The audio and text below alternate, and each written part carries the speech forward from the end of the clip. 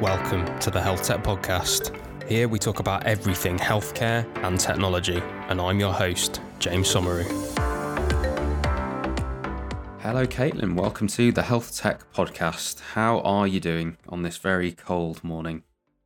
Yet sunny morning. Yeah, I'm well, James. Thanks so much for having me on. You're very welcome. You're very welcome. Whereabouts are you speaking to us from today, Caitlin? I'm in London, based in Southwest, looking out the window to a gorgeous, yet, as you mentioned, frigid day. But I'm Canadian, so I actually thrive in the cold. I remember I've been to Canada and minus 30, I think it was, when I stepped outside. And when I stepped outside the plane, obviously when you've gone on a long plane journey, you've got a bit of perspiration going and, stepped outside and my jeans froze. And that was the most unpleasant experience. Just very disconcerting having temperatures that I've literally never felt in my entire life. Yeah, I can imagine and sympathize. Yeah, I used to live downtown Toronto and walk to work. So it was like a quick 15, 20-minute walk. And in the winter, you just walk to work. I would be walking. You'd get your big, thick parka on and you'd make the 20-minute journey in minus 20. Might get a little bit of frostbite, but that's par for the course. But yeah, it's there's like a meme that was going around back in the day. It was just like, why do I live in a place where the air hurts my face? And I sympathized with that. Yes, I can also sympathise having been there. However, beautiful country. Yeah, Niagara-on-the-Lake I went to. It's all very nice. Yeah, all very nice, all very pleasant. Anyway, we digress. Yeah, obviously, great to have you on. You are doing some cool stuff with MYndspan, MEG technology, scanning, understanding brain health for people. Loads of really cool, interesting stuff. And, it's rare that we get to speak about like a relatively new technology on this podcast. And so I'm definitely looking forward to getting into that a little bit and where MEG fits with EEG and all these other things that clinicians might be a bit more aware of than MEG. But before we go into MYndspan and all that stuff with cool brain tech, tell me a bit about yourself. Tell us a bit about your story. Yeah, because it's not the traditional pathway. I always like to start these things by saying, like, I'm not a neuroscientist, I'm not a doctor. I actually came into this from the finance and investment world. My background, like I did an MBA, I was in the wealth management world, ended up going into the investment world, was living downtown Toronto, working for a fund there.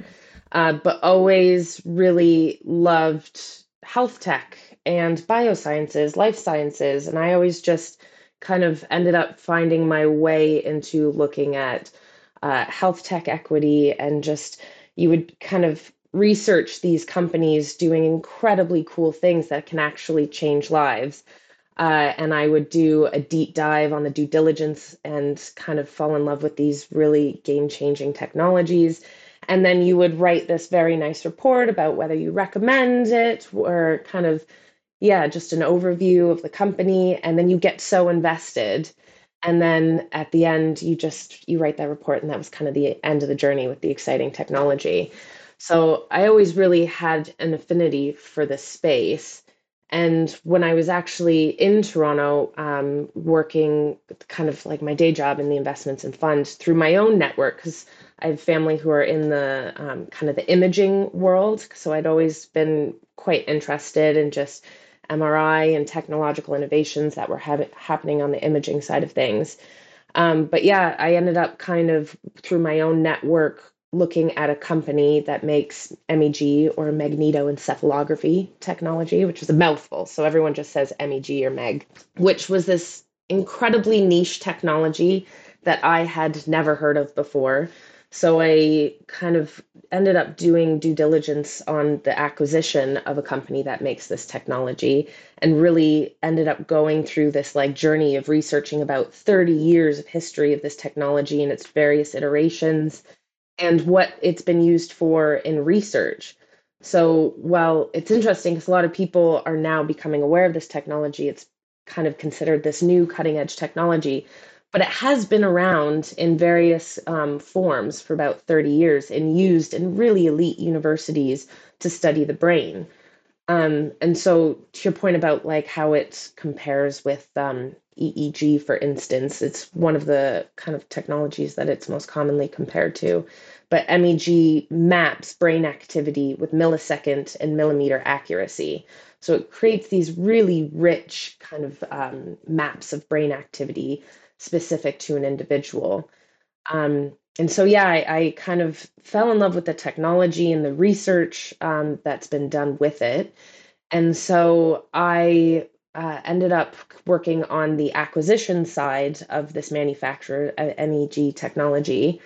And Yana Hutala, who's now actually my co-founder in Megit or in MYndspan, uh, he was on the sell side of this acquisition of this company called Megan. And so together, I ended up really loving the company that was manufacturing this technology. So I joined it after the acquisition. I ended up leaving Toronto, leaving the investment and finance world, and joining the company with the goal to really increase the utility and the presence of this technology.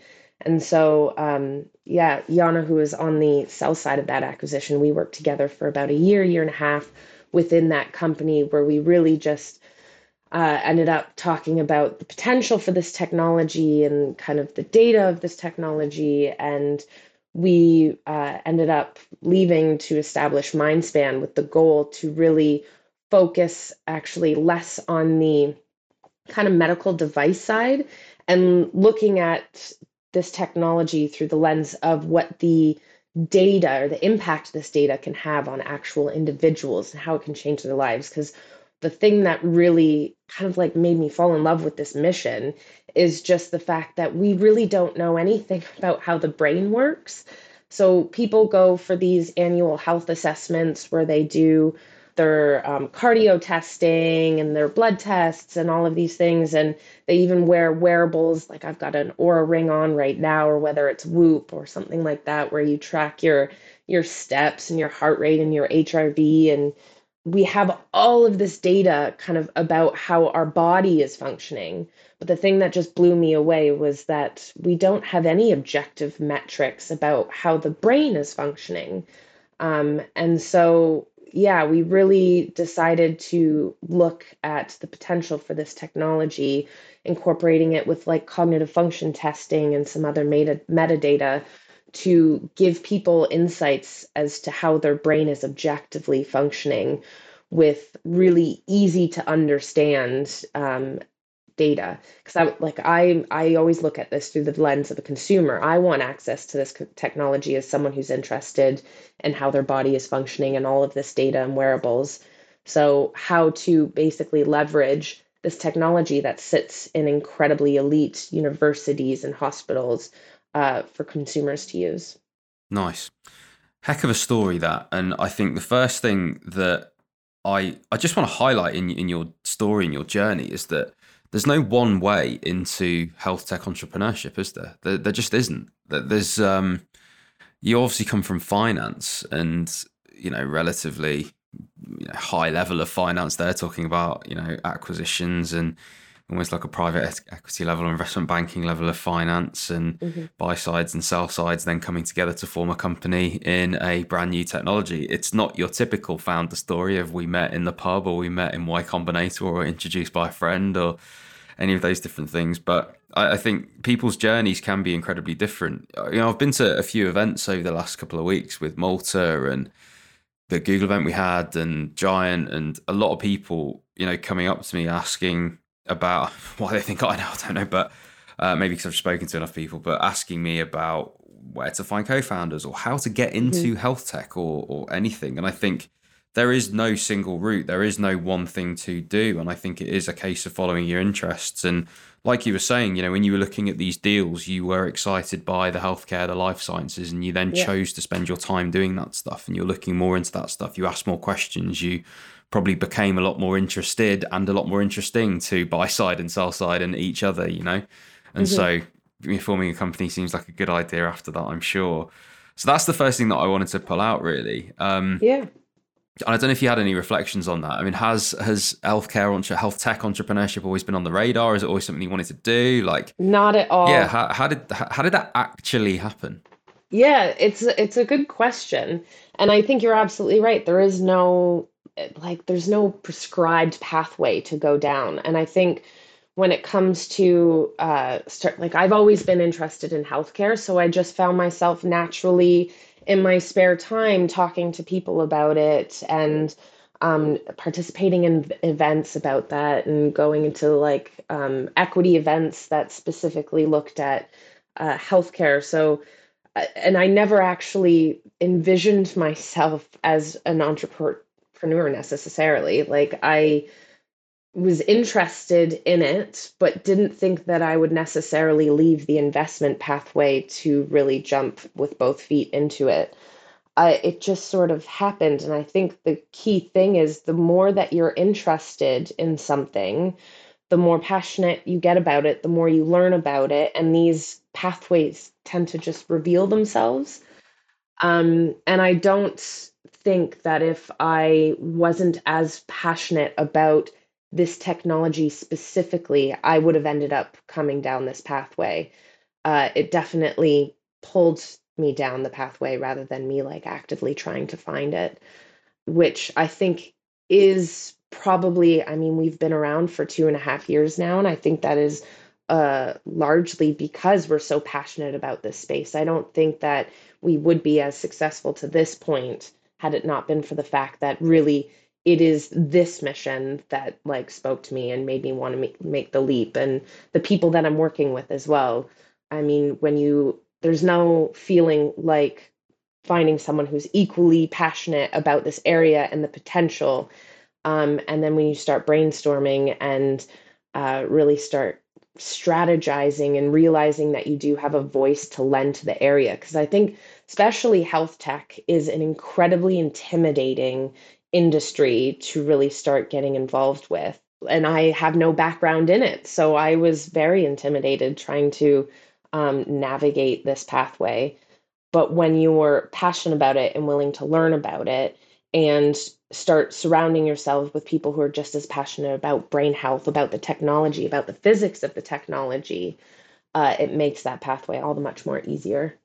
I think it's really important. Two things actually that are just really important there that I just want to highlight. Being pulled into a specific interest rather than going out looking for it is Hmm. incredibly important. That's what gave you the energy to go deep into this one technology, because it didn't feel like work to you, because you were super interested in it. You allowed your interest to take over there, which gave you the ability to do all that work essentially to learn about the background of it and get involved in those deals. So that's something that came up in the last few days for me when I've been speaking to these people about how do I get involved in health tech. It's like, well, just wanting to leave medicine's not really enough. Like for the clinicians, it's like, what are you actually being pulled into? Because that's who you're going to be competing against for these jobs and for these opportunities, is the people that for whom it's a passion, and so that, the passion for what you're talking about really comes out there. The other thing there is the humility to learn as well. I think that's something else that came up in the last few days of people wanting to move into health tech from whatever background they've come in, and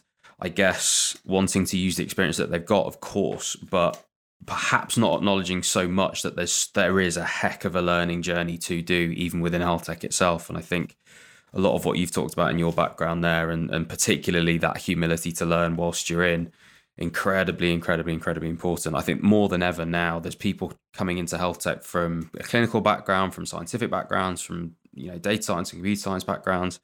And I think there's a whole nother journey to go on once you're in, to learn the other sides of that stuff. And so, yeah, it sounds like you got your head straight when you came in, definitely, Caitlin. And I'm not surprised that MyndSpan's gone on to do the stuff. But I want to talk to you about MEG technology before we go on to MyndSpan specifically, because you mentioned 30 years of this technology. I think for many of us in the space, MEG might not be something we've even heard of, let alone understood that there's 30 years of it prior to this, and perhaps people think it's new, and is it clinical, and is it all of these questions, right?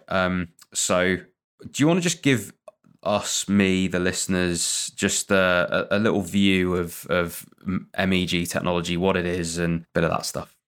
Yeah, MEG technology. So, to preface this, again, I'm not the expert. What I have learned about technology or MEG has been within the last 5 years. And I always try to learn about it through the lens of the consumer, because ultimately that's what I am when it comes to this technology and MyNdspan. We're creating a product for the consumer. So, what MEG technology does is measure the magnetic signature of the neurons firing as they communicate in your brain. It is basically, it does this with millisecond and millimeter accuracy. So it creates these incredibly rich brain maps, these brain activity maps that are unique to an individual. It is most similar to EEG, which a lot of people are familiar with.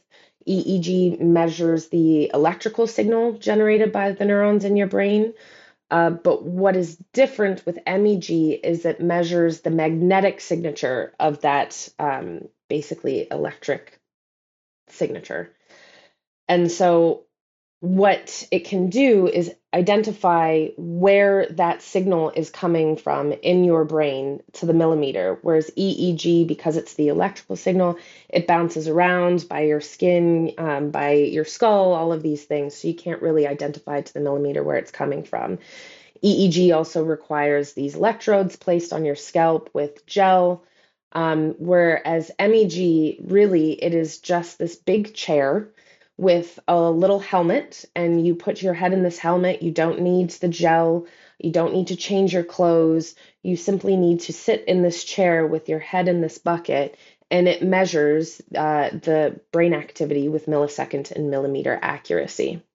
Yeah, really interesting. And when you talk about how the brain's objectively functioning, right? That's a huge kind of well, it's a big statement. Yeah, how the brain's objectively functioning, and I think It's a tall task. it is a tall task. Yeah, that's where I'm getting at. So when you talk about function in that regard, and I take your point about the specificity of the wear and that kind of thing as well. But when you talk about function and you talk about how this technology can be used to determine function, because I imagine on its own it might not be able to. What are we really talking about there when about objective brain function?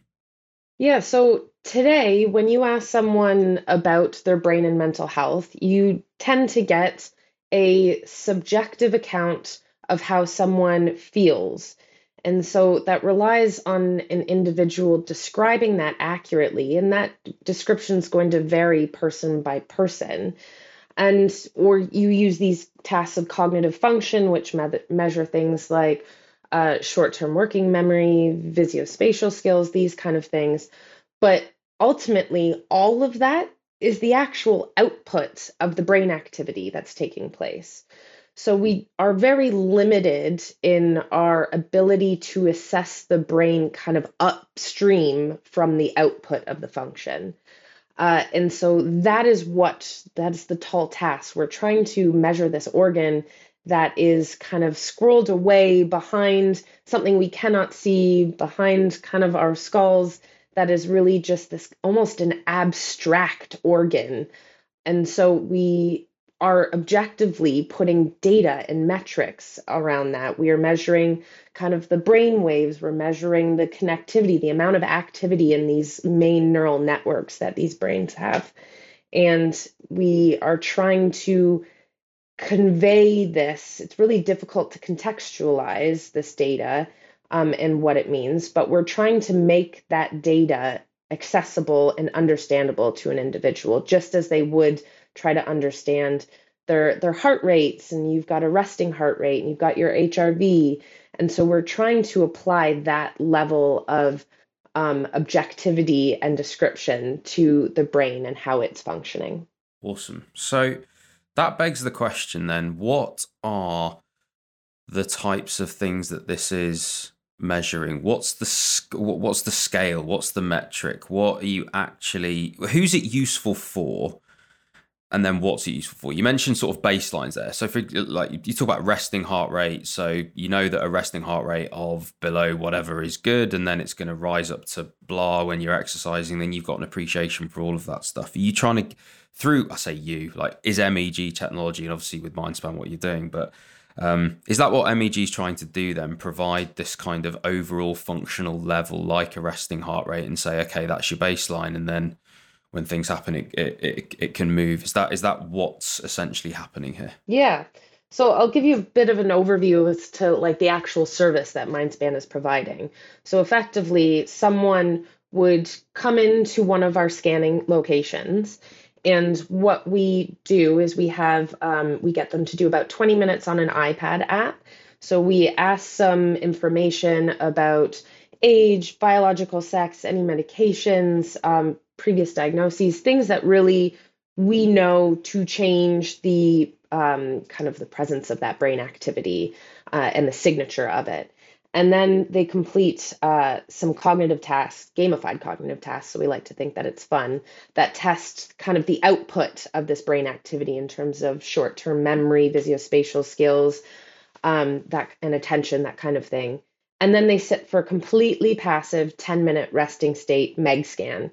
Again, no EEG gel. You don't have to change clothes. You just sit there, try to stay away from your thoughts for 10 minutes, and then they leave. And that whole process takes about 45 to 50 minutes. And then within 24 hours, they have a report in their inbox that outlines their brain power, their connectivity in the various networks, as well as their cognitive function. And so that baseline report is specific to that individual. You mentioned kind of our aim with these baselines is to also educate everyone that your brain activity and your brain connectivity and how your brain is functioning is completely unique to the individual. So we like to call it almost like the QR code. Everyone's got a very unique QR code or a fingerprint. It's very specific to them. So people tend to want to almost like an HRV or a resting heart rate, try to compare themselves to kind of the normative data sets or the norm, or the average individual. Whereas the brain is so unique that that is really not insightful in and of itself. So what we tell people is the value of getting a baseline is you have an objective measure of your brain fingerprint and how it's functioning. And the true value of this technology is then able to track that over time. We have like a brain stability index, and so we can start to track what is a normal variation of brain activity specific to an individual, and we can identify when that brain activity is outside the norm for that individual, which might be one of those, we like to call it almost the early kind of red flag system. Something has changed. It is not within your normal variation of brain activity, and this is something that maybe you should look into, whether it's even a positive change or a negative change. We try to stay away from kind of those types of connotations. It's just a change, and that's something that people can look into, because we do know there's about 30 years of research with this technology that an individual's brain activity will change far before they start to have symptoms of something like, for instance, dementia. Because really, we're trying to move upstream from measuring the output of that brain activity and start to measure that brain activity that produces that function.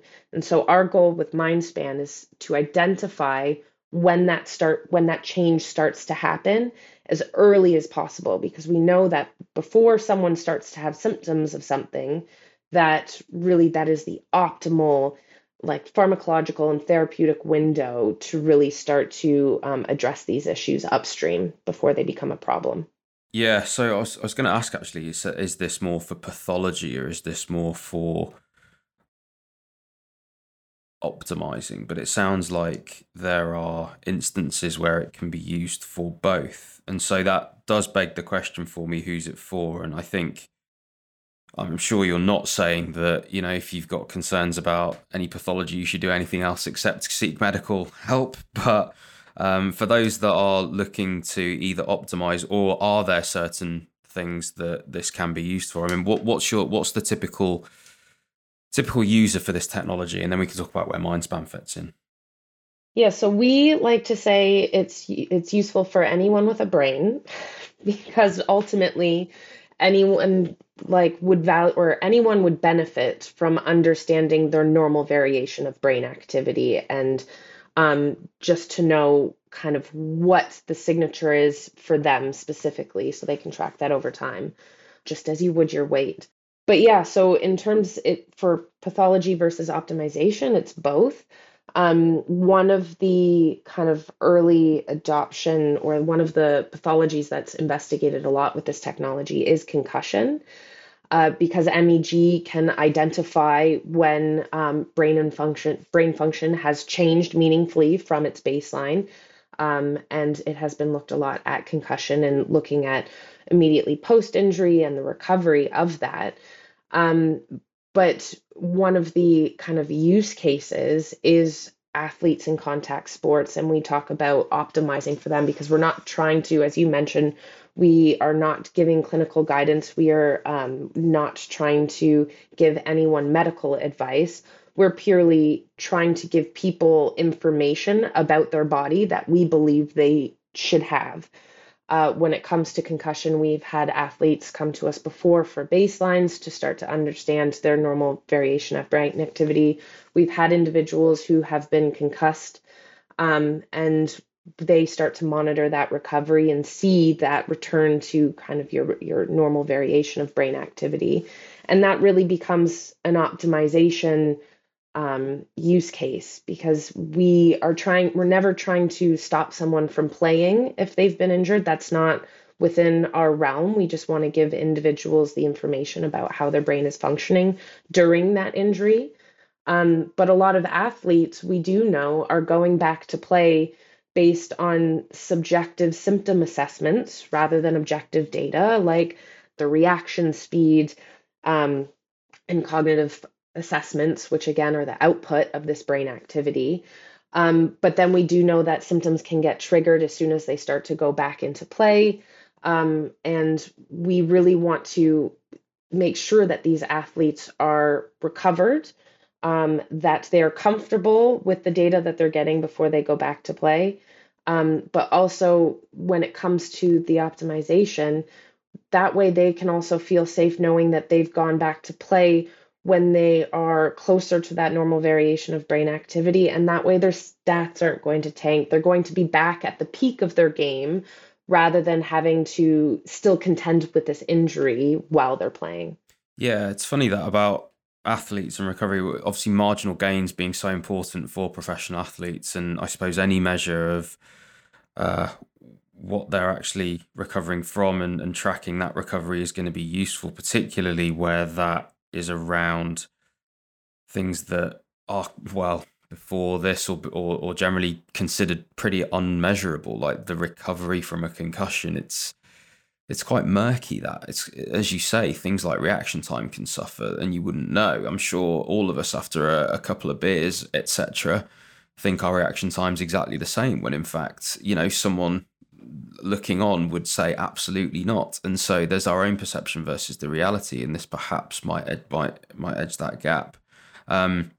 We will talk about MYndspan. One further thing, I think, just to play devil's advocate for the listeners here, is how valid is that? So in that recovery, obviously people might just think, oh, someone's whipped up a new technology here, and they might have done a odd bit of research on it. But I'm assuming, the way that you're talking, that there's a raft of scientific evidence behind this. There must be, surely. Yes. Yeah. I mean, there's about 30 years of history of this technology studying certain pathologies like concussion, like autism, dementia, schizophrenia, Parkinson's, because really, yeah, and it's vast, and it's one of the things that we're looking to do is to, because we recognize that we're still in the infancy of understanding exactly how the brain works. So we are very honest about the fact that we don't know yet what a typical concussion recovery looks like, for instance.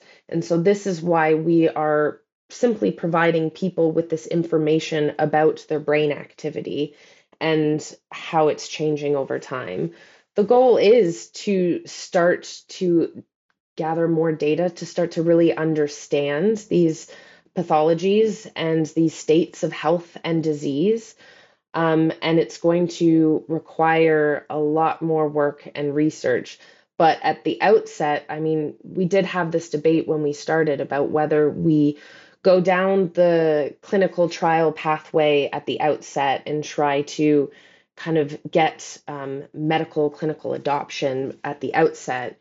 And we decided ultimately that there's so much research and history with this data that, and we do know that it is valid brain activity data, and we don't think that we should spend 10 years and millions of dollars trying to go down the clinical pathway route when we think people deserve to have this information at the outset. Um, and the value of that data, of someone knowing their baseline brain function, actually grows over time, because we only start to learn more about it the more time passes and the more research we do. And this data set, like, retroactively becomes far more valuable. So, begs the question then, MyndSpan. You obviously a fan of this technology. The passion's coming through, the feeling and the desire to put this measurement in the hands of as many people as possible to get that view of this baseline brain function, and for things like concussion and any deviation from that baseline at all, actually, to be fair. But yeah, how do you then take this technology and have an idea to build a company around it? What does that look like? Yeah, a lot of brainstorming sessions, a lot of yeah, kind of going to the drawing board, and ultimately I was in the manufacturer. We see this technology kind of installed globally. It's clinically used for pre-surgical mapping and epilepsy, focal point identification, but then also, as discussed, in 30 years of research to look at the various states of health and disease. Um, but ultimately, I came to looking at this with, I want this information about my brain. I want to be able to map this, my brain health over time. And so that conversation with my co-founder, Yana Hutala, he's got 15 years of kind of a history in medical devices and manufacturing. And so it was over a lot of lunches and drinks about how exactly we pull what this niche technology out of its existing comfort zone, I guess, for lack of a better word, uh, to be usable by individuals. And there's a couple of hurdles that had to be overcome. We had to look at the data and how to automate the analysis of that data, because you basically, this data comes out and you have to be a neurophysicist to really understand it. And not only did we have to process it and analyze it, but we would also then have to look at it through the lens of a consumer to figure out how to present it in a way with kind of in a context that makes sense for the individual. And ultimately, when we started MyndSpan, we actually, I wouldn't even say had a clear idea of exactly how to do that just yet. It was starting with kind of the nugget of the idea that we wanted this to be accessible and understandable to individuals, and a service that any individual could have access to. And it grew over the last 2.5 years.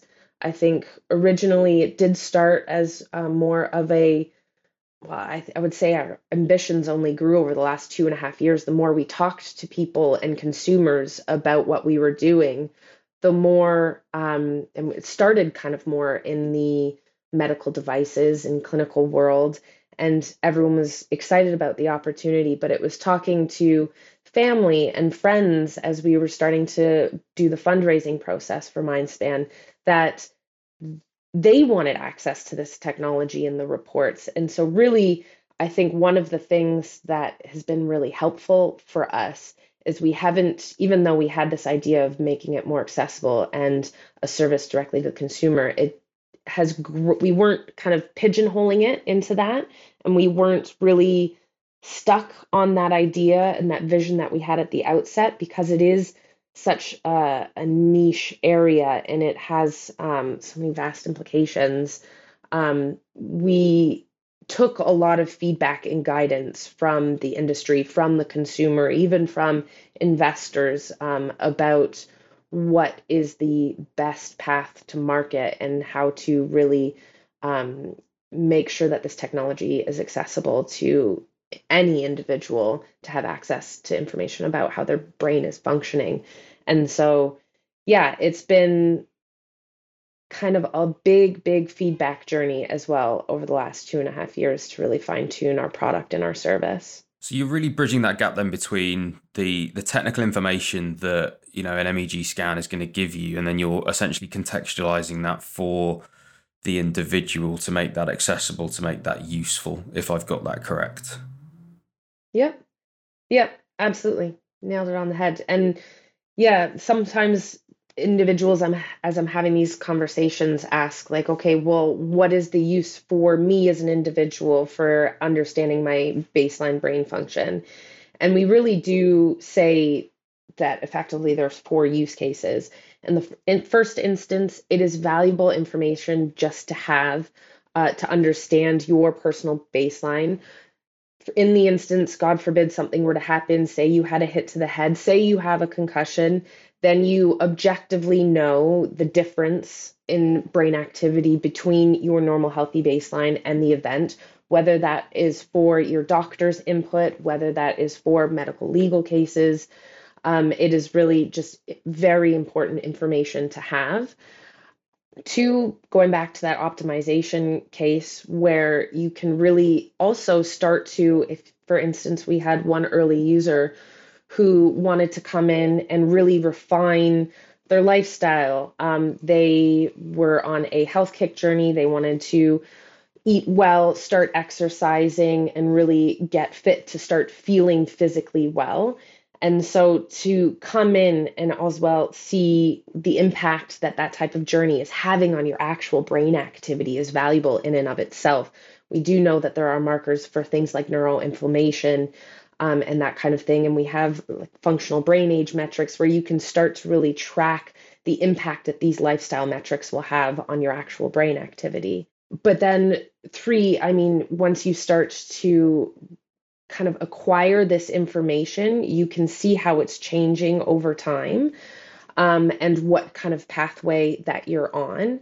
But also, finally, you're able to then basically, I mean, this is a little future looking, but eventually we are going to have the power based on the fact that we have these longitudinal assessments to start to give predictive metrics about which pathway people are on for therapeutic input, and basically start to look at, say, if you have had a hit to the head for concussion, what are the recovery metrics like? What pathway are you on based on the amount of variation on healthy, normal brain activity versus the injury that you may have sustained? So yeah, I know it at the outset, it can seem difficult to wrap your head around the value to an individual for just a baseline, because a lot of people ask, okay, so now what? But the value of that really only grows over time. Yeah, and it's whilst there's 30 years of it, it's a relatively new technology.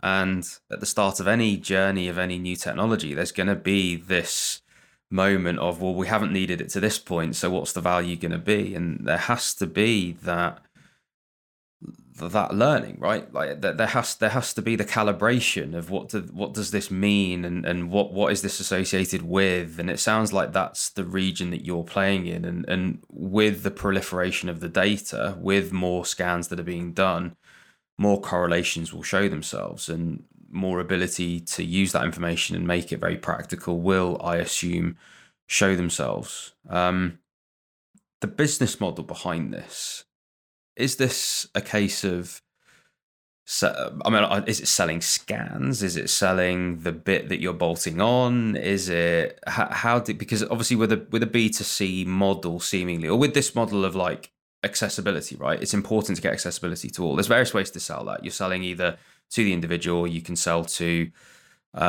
businesses that then sell it to an individual. You can sell it to businesses, then give it to individuals. There's loads of different ways to do it.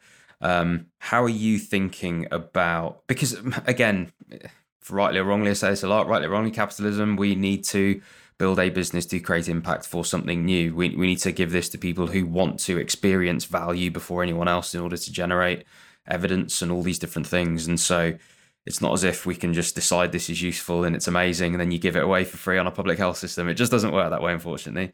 But obviously you're trying to create that impact. We're trying to create a market for it. And so there must be a market of interested people currently. So how does this function as a business? Talk to me about that. Yeah, so we are still in our, I'd like to say we're still in our beta phase. So we are actually offering these scans and these reports for free at our partner site in Birmingham, UK, and in Toronto, Canada at the moment. So anyone can go to our website and register for a free assessment.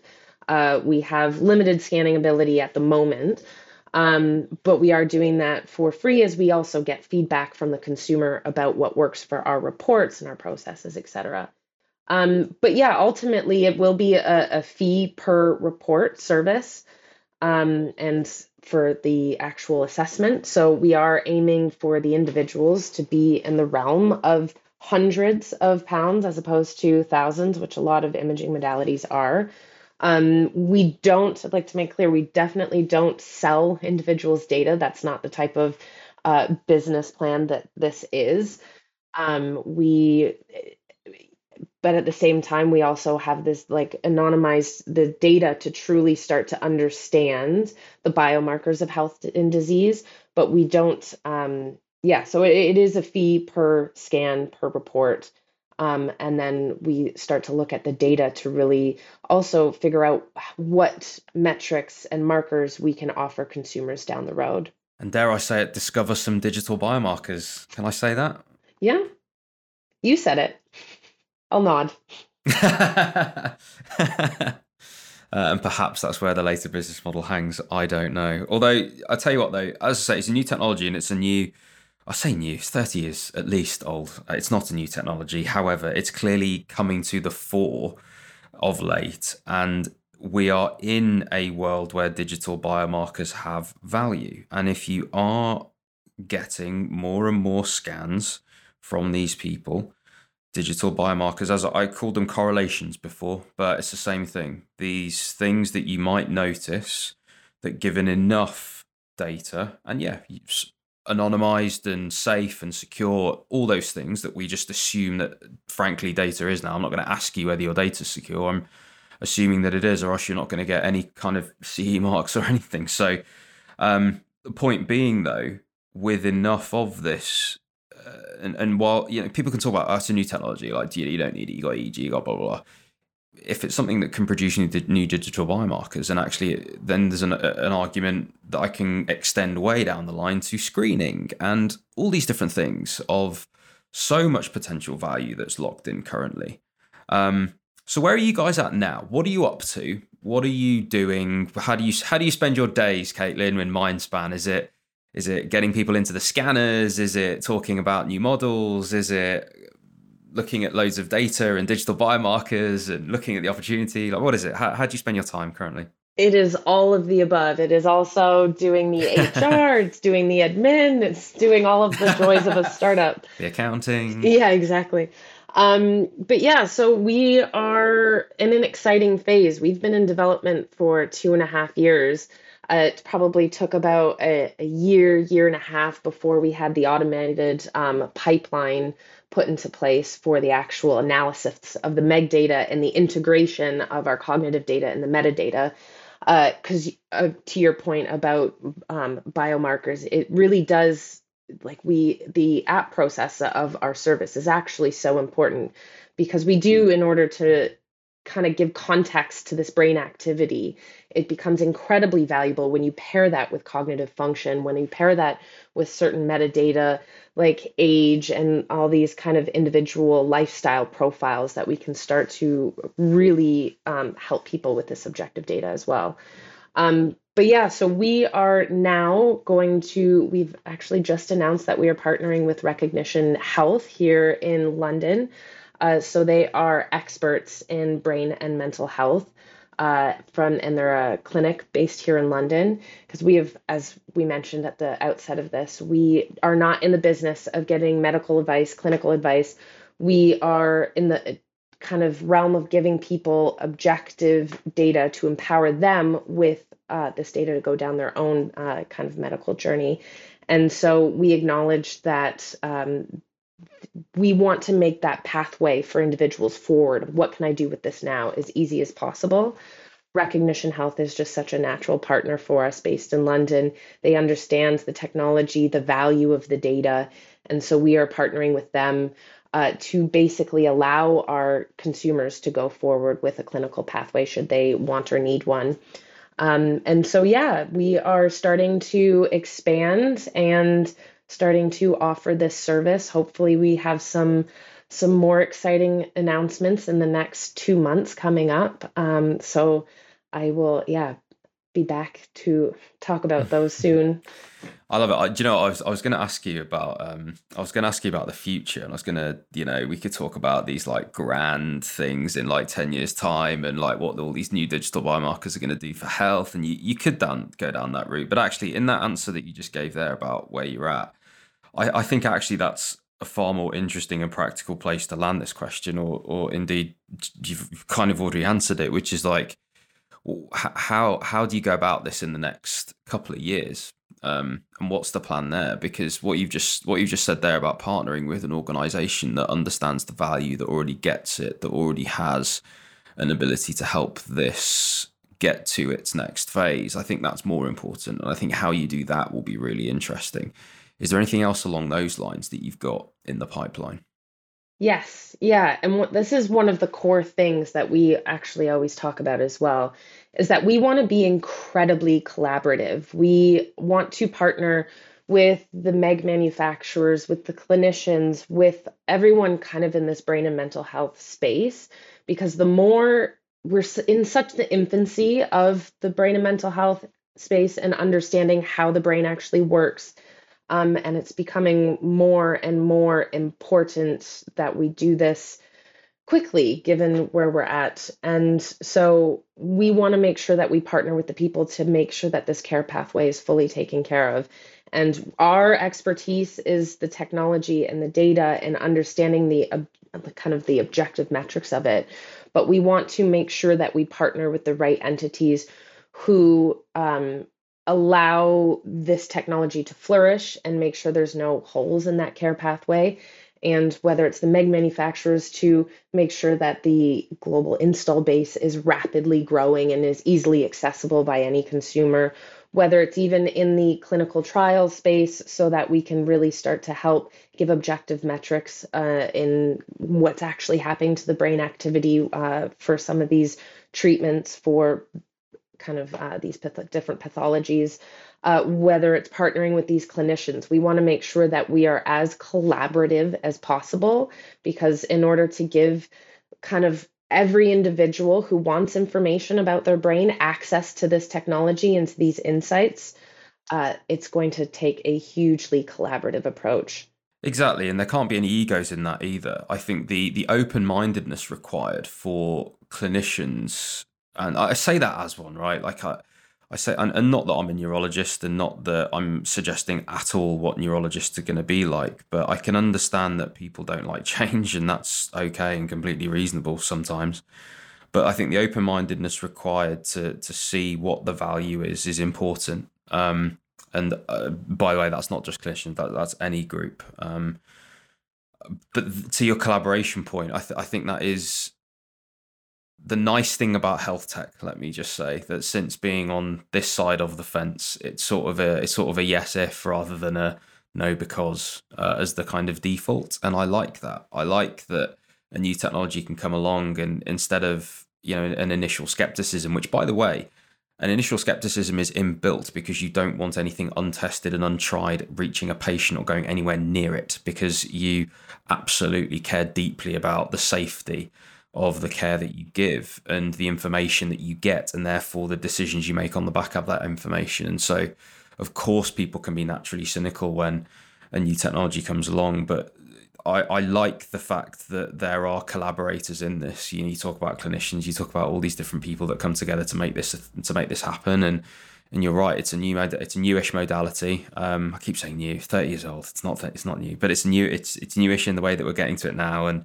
what we're using it for now. And that collaboration is incredibly important because everybody's got a really interesting approach there as well. Everyone's got an interesting view. Everyone's got interesting knowledge and how it pertains to this and what it could be used for. And not that you've said it, but my mind does go to the potential for digital biomarkers here. Like, that's where my mind goes. And I think that's where my interest is on this when I think about impact and when I think about what this could actually do.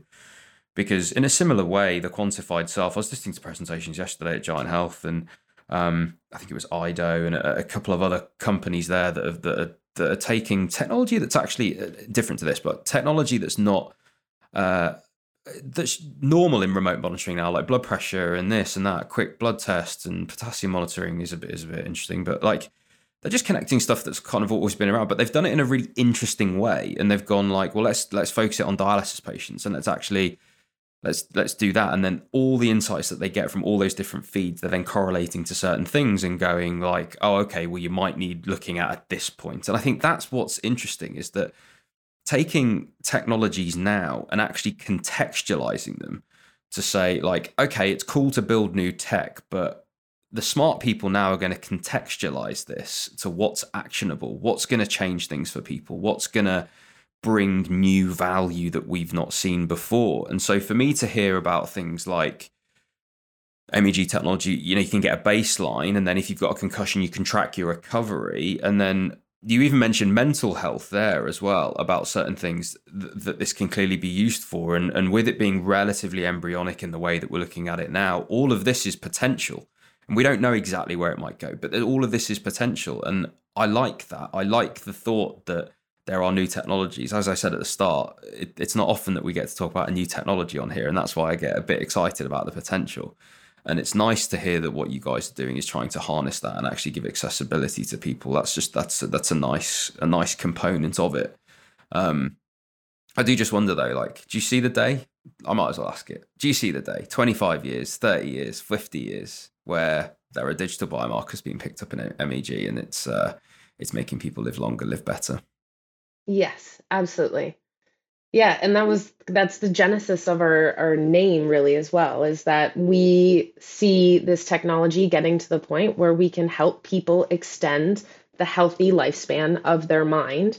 And it is all part and parcel of identifying these biomarkers to basically identify these issues before they even become a problem. That's ultimately our goal. And we see a world in 25 years where these MEG scanners are in every hospital. They're as ubiquitous as EEG, and easily accessible. And we see in 25 years the potential for everyone to be having a MEG scan, getting kind of their own personal brain mapping done every year in order to make sure they are healthy and don't develop any problems. Caitlin, I love it. I think it's really cool. It's really interesting. It's exciting. It's at the start of something really brand new. If people want to learn more about this, either because, heck, they might want to get a scan, which I'm sure they can get done. They might want to do that. They might want to learn more about you, about what MYndspan do. What is the best way for them to get in touch and learn more? Yeah, so they can head to our website, MYndspan, MYndspan.com. They can register right on our website if they would like to get a scan, either in Toronto, Canada or Birmingham, UK. That's where we're scanning at the moment. Hoping to have more sites soon. And they can reach out to me as well, Caitlin at MYndspan.com. As I said, we want to be hugely collaborative with what we're doing. So I kind of welcome any conversation about the space, and also just people who are passionate about the area. Awesome. It's been a pleasure. Thank you for coming on. Hey everyone, thanks for listening and making it all the way to the end of this episode. Remember to subscribe, rate us, and leave a review. And you can head to the description of this episode to follow me on all of my social media so you don't miss out on any of the latest health tech content.